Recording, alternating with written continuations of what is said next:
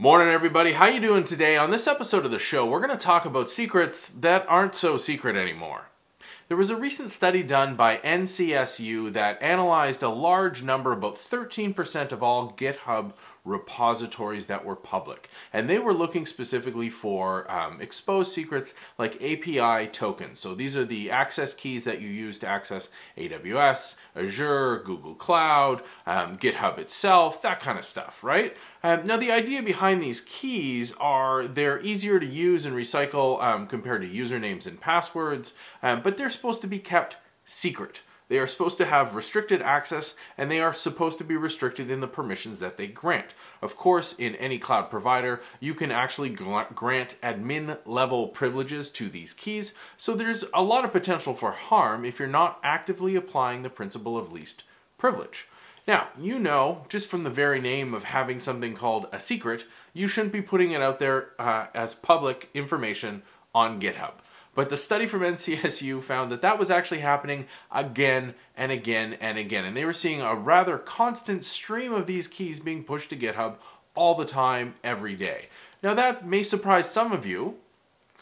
Hopefully it surprises some of you, but realistically it probably doesn't. This is another symptom of something that we've seen happen increasingly more often over the last few years as people have adopted more and more automated build techniques and more cloud services. Now, don't get me wrong. This is not to say that the cloud or automated build pipelines are a bad idea or less secure. They're actually demonstrably far more secure and far more beneficial to your productivity than traditional ways of doing it.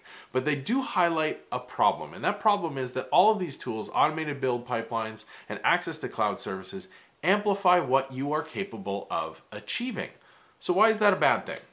Well, we've seen it in the rash of MongoDB breaches over the last few years, and I use big quotes around the word breaches, just because of some default configuration choices made by the Mongo team in early versions. If you didn't know about those default settings and change them, you were inadvertently providing access to your database outside of your organization and your infrastructure, and that's generally a bad thing. You don't want to provide direct access into your databases from the outside world. But that was the default positioning for a very long time with that project. And for people who were dedicated to that project and understood it inside and out, it was a quick, simple fix. You just change 2 lines in a config file and you're all done. But for people who are simply deploying it as part of a larger stack, a larger area of responsibility for themselves, that was a problem.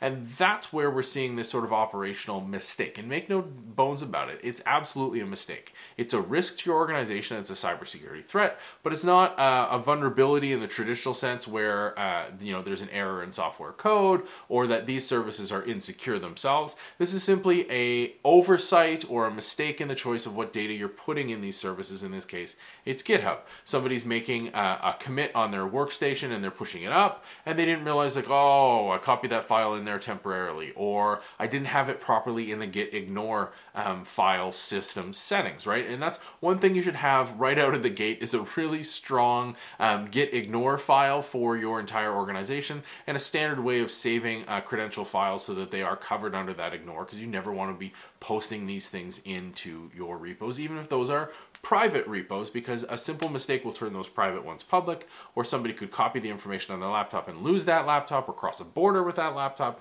This is purely in the realm of operational security. And I think that is a huge gap in how most of us approach security, is that we aren't paying attention enough to operational security. How are we using these tools? How are we handling the information? We're worried about the technical side. We're not worried about the people side. And most of the time, the vast majority of cybersecurity is accounting for people, accounting for issues and challenges that people are dealing with. Nobody's got malicious intent in these cases. It's simply they're trying to get stuff done. And this study from NCSU, which I encourage you to read the whole thing, it's rather interesting. Double rather there, so it's rather interesting because it highlights and it quantifies some of these issues and the scale at which these issues are happening. But at the end of the day, it's really about operational security. It's really about talking to your folks, making sure they understand what's good, what's bad. That's all I have for you today. Hit me up online at MarkNCA in the comments down below, and as always by email, me at markn.ca. Look forward to talking to you about this and everything else online, and we'll see you on the next show.